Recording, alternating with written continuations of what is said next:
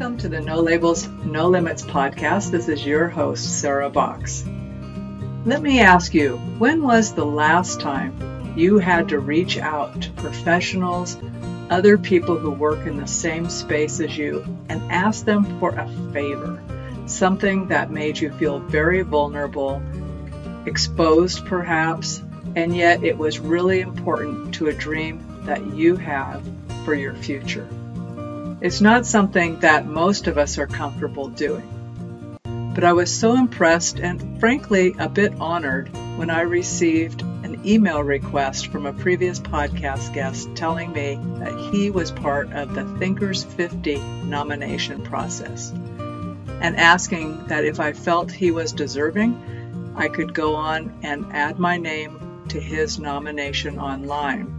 So for anyone who doesn't know what Thinkers 50 is, and I was one of those folks, let me give you a little background.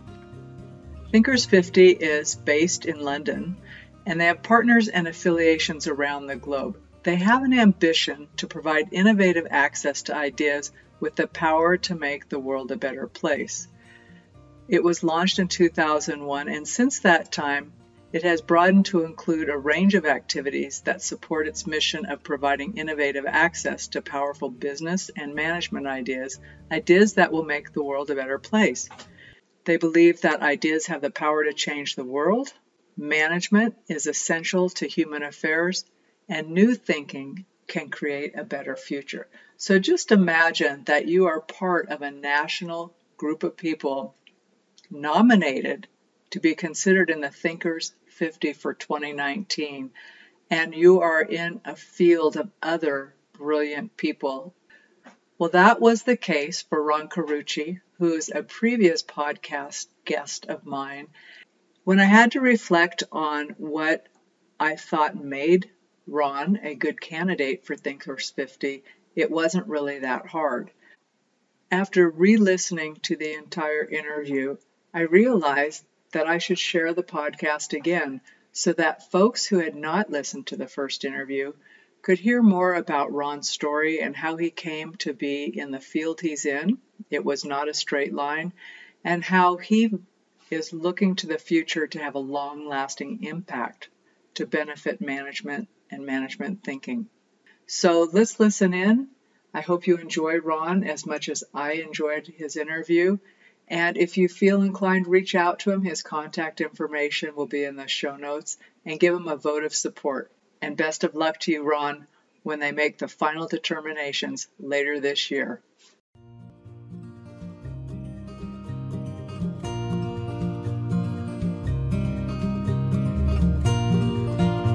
Welcome, podcast listeners. Today I have a special treat for you.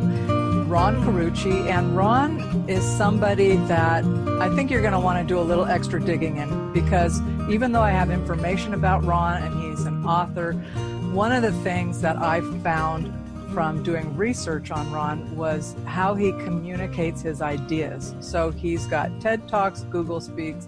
If you're into anything with podcasting, you'll find him on John Lee Dumas's podcast as well. He is also a professor of leadership. He works with executive coaches, and it's all about the capability, I guess would be my shorthand, Ron, for how you impact people. And then, of course, he has his own consulting firm, Navalette. So, Ron, would you just add a little bit more about yourself, things that you think will help people understand and hear your message even better? Yeah, thanks so much for having me, Sarah. It's great to be with you. I think I'm at a place in my career where I'm still, it's that, what do I want to be when I grow up? We still haven't quite got this right, or what if we tried this? It's an interesting season, after 30 years of doing work in the area of change. And it's much as about, me as an instrument as it is the changes I get to affect in the world. When you get to wake up every morning and think about how to make the world a better place with a group of colleagues at my firm, Navalent, that are equally as passionate about impact, it's not a bad gig. And yet, there's, I think most of us who like to make change in the world are haunted by a constant sense of discontent. We're naturally predisposed to dissatisfaction, which is a blessing and a curse. But I think that's true of many leaders in the world. And it's how do you aim that discontent? How do you shape your agency in the world so that you're doing more good than you are harm? So transformation's our business, and we're very privileged to do it. Great. Well, one of the questions that we have been asked by our listeners to ask our guests is to share a time where you faced change or challenge that either you went after it yourself or it was one of those put in your lap kind of change and challenges that you were offered the opportunity to deal with, but it seemed really big at the time. How did you deal with that? And especially, how did you overcome your worry and doubt? Yeah, so, I think I'd harken back to a time about 13 years ago when we moved to Seattle. I was on the board of a graduate school here, and I was stepping off the board to come run the school. And it was the only career move I ever made in my life that I didn't want. I didn't want the job. I knew I wasn't qualified for it. I knew it was going to be painfully disruptive for my family. And were it not for some deeper sense of vocation, some deeper sense of calling, I would have surely said no. And at the same time, we were starting Navalent. So I was going to be stepping into two jobs at the same time, and taking a very fledgling graduate school that had tremendous promise and potential and trying to grow it up. And for the next 5 years, as Winston Churchill would say, when you're marching through the valley of hell, just keep marching. And it was really a season of tremendous torture and pain and a level of a duplex life where I was trying to grow a thriving firm in an area I was good and trying to be an academician in an academic world because I knew about organizations and I had been on the board, where I was unqualified, inexperienced, not regarded well. I was an outsider who'd come to make change. And if you know anything about the academic world, that's not a good thing. And so trying to hold the tensions of both those worlds, trying to reacclimate my family and my young children to Seattle. And when you come from New York to Seattle, it should require a passport. Like, that's how different the cultures are. And so it was quite a season of turbulence for me and my family. It's you like any season of change like that, you hold on, white knuckle it, and hope and pray that, when the dust settles, nobody's dead. And but every day you confront your own demons. Every day you confront those terrible narratives in your head that say, this was stupid, what were you thinking? They all think you're dumb, you're going to fail, you're going to hurt this place, you're going to hurt yourself, your career is going to be ruined, and an endless array of those ghosts. So that's the context. I don't know how I prepared. I didn't prepare myself for it. I was completely unprepared for it. I think most, unforeseen transitions blindside you, which is odd, right? Because when you're in the business of change, it's inevitable, it's coming. And we did choose it. It wasn't like it was foisted upon me, although I did say no. I said no 9 times before I finally gave in. And of course, as is often the cliche, right? I would look back on that now and say I wouldn't change it. It wound up being one of the best decisions I ever made. I became a consultant, a leader, a friend, a parent that I would have never become had I stayed in my comfortable world in New York. My children would have never explored what they're exploring now, become who they become, studied what they're studying, and suffered what they suffered had they not done it. So, you always hope you'll be able to say that about the story in retrospect on the way in, but sure as heck during it looks anything but like a good decision. So let me ask you to back up for just a second. And when you talked about keep marching through the valley, if you will, did you have certain things that helped you stay grounded at that time? Because I know that folks want to know, like, what's the technique? Did you have certain habits or practices? What kept you sane even as you had all these tensions? Well, it's a fabulous question, Sarah. I think I can say in hindsight the ones I wish I had done or should have done. I think one of the tremendous things when you're in that much pain is that the temptation to isolate, is to pull away. I ripped up my roots of great community and friendships and professional colleagues and spiritual colleagues and community, and you don't easily replace that 4,000 miles away.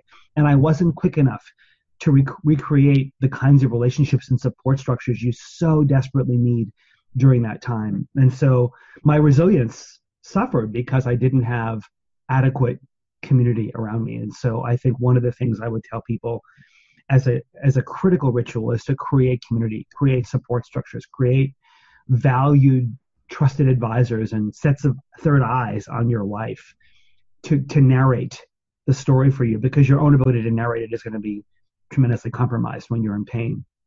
By the end of the 5 years, I was very fortunate that I had enough narrators around me that I invited them into a season of 6 months of grieving and 6 months of reflection, because at the end of the 5 years, I was like barely gasping across that finish line when I finished my time at the school. And the haunting question for me was, I don't know who I became in these 5 years, and I'm not sure I like who I became, and I need help. And so I invited these 9 close friends to join me for 6 months of really hard journaling and reflection and venting and crying and thoughtful understanding of who was I now and what did I want to do with that.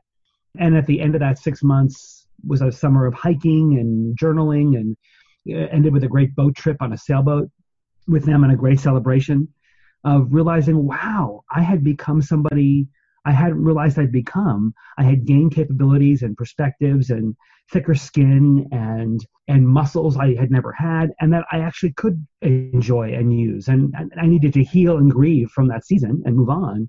But having thought about defining what I wanted the story to be, realized I had a lot more control of how I call that story. One of my favorite social research studies is of baseball umpires, and they studied all these baseball umpires wondering how do they so quickly, the ball comes across the plate, how do they so quickly call it a ball or a strike? And they interviewed these umpires, and the first umpire said, well, I don't know, it's easy. If it's a ball, I call it a ball. If it's a strike, I call it a strike. Or I just call it like I see it. There was a sense of deep intuition. But one of the umpires said something very profound.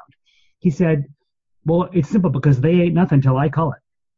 And I think that's so true of life, right? It's what you call it. And I could have called that a large mistake, a season of great pain, a season of sacrifice and suffering, a season of persecution. And that's how it would have stayed in the story. I love Bob Goff's quote. He says, sometimes the best chapters in life don't have titles till much later. And I think the title of that chapter has refined and evolved over the 9 years since they ended. And that was a season of refinement and becoming that never would have happened any other way in my life. So I think you've got to practice your narrating skills. You've got to practice a balanced ability to call what you're seeing and have others call it with you. Certainly, you got to take care of your health. You have to take care of your body. You have to take care of your soul. And as cliche as those things sound, I can tell you, as poorly as I did them during those 5 years, they are critical. And you've got to have those structures in place for self-care. You have to have structures in place for self-honesty. You have to have structures in place to maintain resilience and community. And if you don't, the transition is likely to suffer. So, Ron, you just dumped a bunch of really big ideas and powerful information and pieces of advice. You told the umpire story, and it's not a ball till I call it, or it's nothing until I call it, basically. It really is that thing about framing your own existence and deciding what it is. But then you talked about having people in your life to kind of help you, and these are my words, but to test that kind of with. How do you decide who is in that circle? Because that's a very trusted and that's a precious offering to be asked from someone to be in their circle. How do you choose who is in your circle? Such a great question. So I think it's got to be a mutuality. Ironically, the people in my life today they're peers in my life, but they're people who are my graduate students. They're leaders I trained. So some of them are a decade plus my junior. But our participation in one another's lives, it has to be mutual. Your voices have to be mutually welcome. I think one of the problems of mentoring today is it's such a one-way thing. And I think most millennials want mentors where it can be a two-way relationship. And I think you have to have a sense of mutuality. You have to have a sense of courage. Nothing can be off the table. You can't gauge vulnerability in degrees, right? You either have to open the kimono or not. And you have to have access to the crevices that you typically keep dark. And you have to be willing to push through the membranes of others' resistance as well. And so you have to have a mutual agreement that we're here to be refining presences in each other's life. We're here to speak the things that no one else will say, both the positive things and the hard things. Self-honesty is not an individual sport, right? Self-honesty requires others. Our development is not, an individual activity. Our personal improvement is a group sport. And so you have to have eyes whose judgments and reflections and insights you can trust. And those are very intentional contracts, right? It's not just hey, let's grab a beer or let's get coffee. It has to be hey, who do we want to be to each other? Do you just want to be the casual acquaintance, or do you really want to be worthy of the time you spend with those people? So I can imagine someone saying, you know what, I'm going to do this. I'm going to reach out and I want to have my own 6 months journey with this handful of folks. Did you lead that? So this is really thinking about someone. It's like, so if I set that up, am I the leader of it? Is it co-created with the folks who say, I'm in an equal measure with you, I'm willing to be vulnerable myself? Or was it a one-way, folks were there to reflect back on what you were sharing? No, it was very two-way. I mean, I coordinated a lot of the activities, but I shared the journaling work with everybody. And then when we go on these hikes or have dinners or, throughout that 6 months, they were free to speak, to ask questions, to offer support, to challenge my assumptions in very open ways. It was a season where, our relationships had already been established and we had already had a mutual sense of participation in each other's lives. This was a very specific initiative that I asked for their help in as a way to understand and close out that particular season so that I could move on and not carry, the baggage, right? Not to have it be a haunting experience. So I think it has to be co-created. You have to, spearhead it in some way because it's your life. And while you're offering others to help pick up the pen for the chapter as you narrate it, it's ultimately your story to narrate.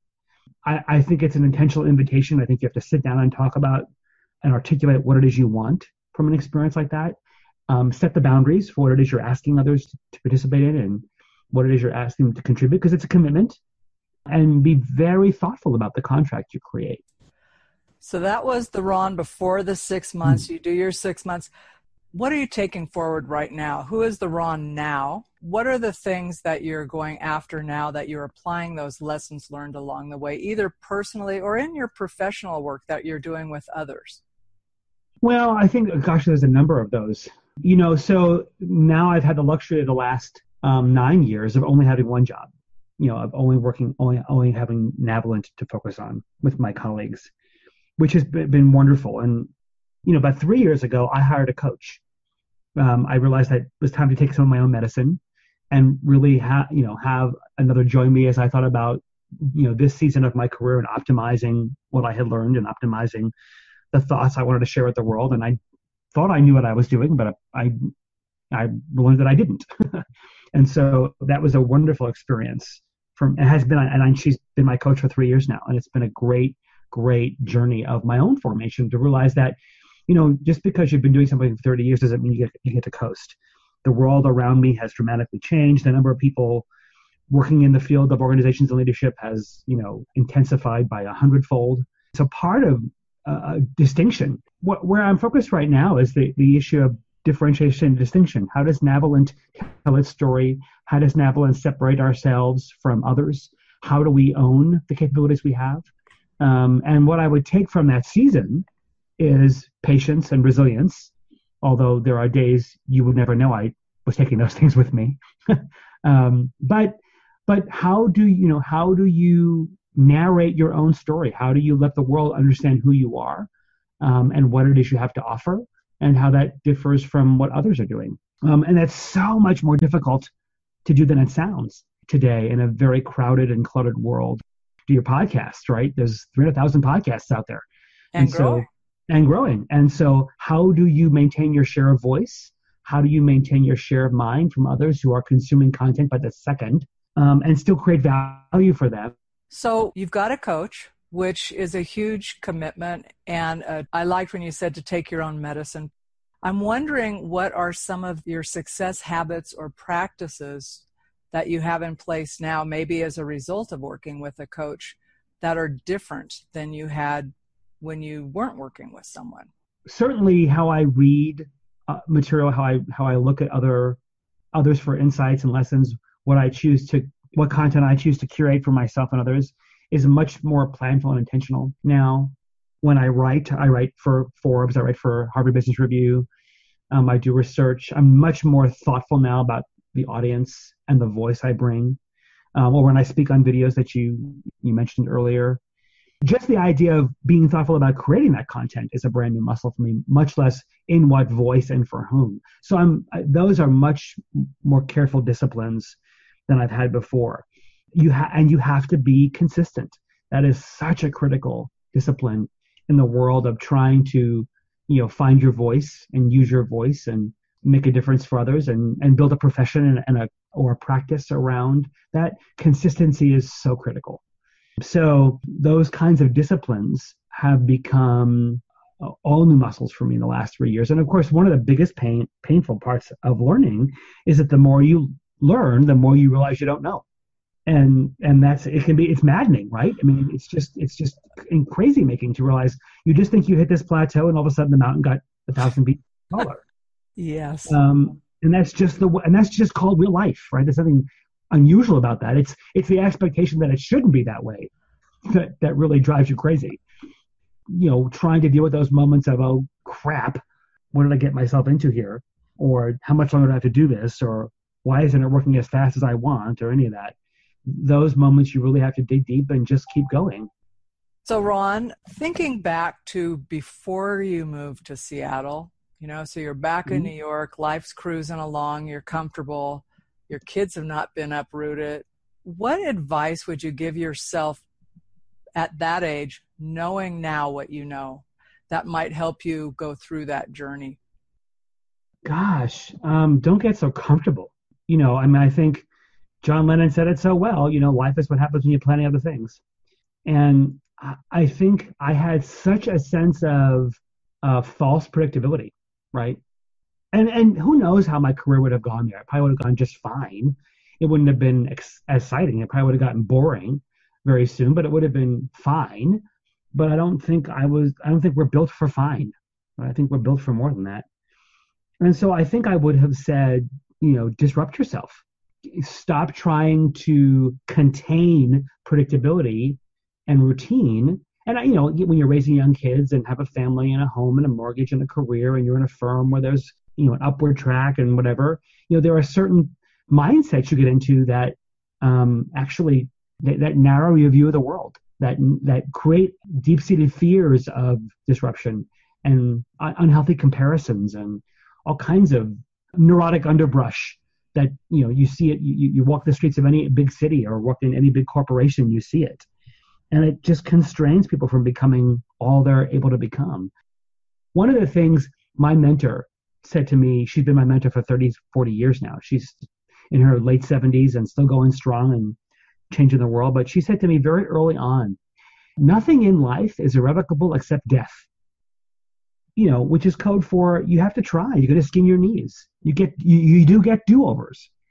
There are some things you don't get do-overs for, but more than we think, we get do-overs. And so if you're constrained by, thinking habits that have been forced on you or that certain lifestyles or professional paradigms have put on you, just recognize that you're probably sacrificing huge parts of what you could become to stay true to those beliefs. Well, I have two last questions for you. Well, I want to make a comment first. And one is that I love listening to you speak because you evoke images when you talk. And I don't know if you're aware of that, but so far I've been riding a bike up a hill waiting to coast, thinking, come on, baby, there is a plateau just at least for 20 minutes so I can coast. But that whole underbrush, and when you live in Nevada and there's tumbleweeds and out in the high desert, that actually does evoke kind of a feeling around it. So I don't know if that's intentional, but it's very powerful. My specific question to you is, what are you reading right now? Since you said you are so intentional about what you consume, what are you reading right now? I just am finishing up Eric Barker's Barking Up the Wrong Tree. What We Know About Success is Largely Wrong. Such a great book, full of rich stories and research. And I actually just interviewed him for my Forbes column as well, because I love this book. That's a great book. I'm reading Robbie Baxter's The Membership Economy, about how people want to pay for community. They want to pay for joining, not just content or product, but they want to pay for membership, and how do we create communities, virtual or otherwise, of people who are like-minded in what they're trying to get or become, and help them with that journey. So, yeah. Then my last question for you is, if folks are interested in knowing more about Navalent, more about you in particular, what's your preferred way of people reaching out to you? Gosh, I'd love to keep chatting with your listeners if they want to keep talking. A couple of ways. So if they come to Navalent, NAVALENT.com, we've got a bunch of great resources there, some great videos and some white papers. We've got a great quarterly magazine. We publish on all kinds of topics of organizations and teams and relationships and leadership.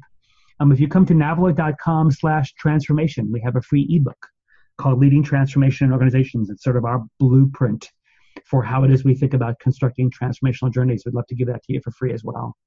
Information about my books is also on the website. I can also be found at LinkedIn and Twitter at Ron Carucci. I'm guessing you'll put all that stuff in the show notes. And so, yeah, I would love to keep the conversation going and get to know more about your story as well. There are some things I am going to reach out to you about because I'm curious. So you can count on that. And I want to thank you for taking time today to be on this. I know just from some of the things you've shared that there are people who will go out and they're going to want to download your transformation sheet, look at your books. I will be one of the people who does that. So you'll get my email on there. I would want to talk to you more, and I'm curious, maybe we can have a follow-up conversation about the membership community and the paid communities, because I too see that more and more, and was asked a question on a TV interview day before yesterday of how do I define community? And the question took me back for a minute, because I knew the context in which they were asking. It meant our local community, but I really think of it in it's almost like where you are and where your people are, whether you've paid for it or whatever. And then a curiosity about what we miss out on when those are our communities. So count on having another conversation if you're up for it. Sarah, I love it. I look forward to it. So that's it for this week's episode. If you liked what you heard, please hop on over to iTunes or wherever else you listen to the podcast and leave us a rating and review. This helps us get the word out to more people just like you who want to live a no labels, no limits life. Thanks, and we'll see you next week.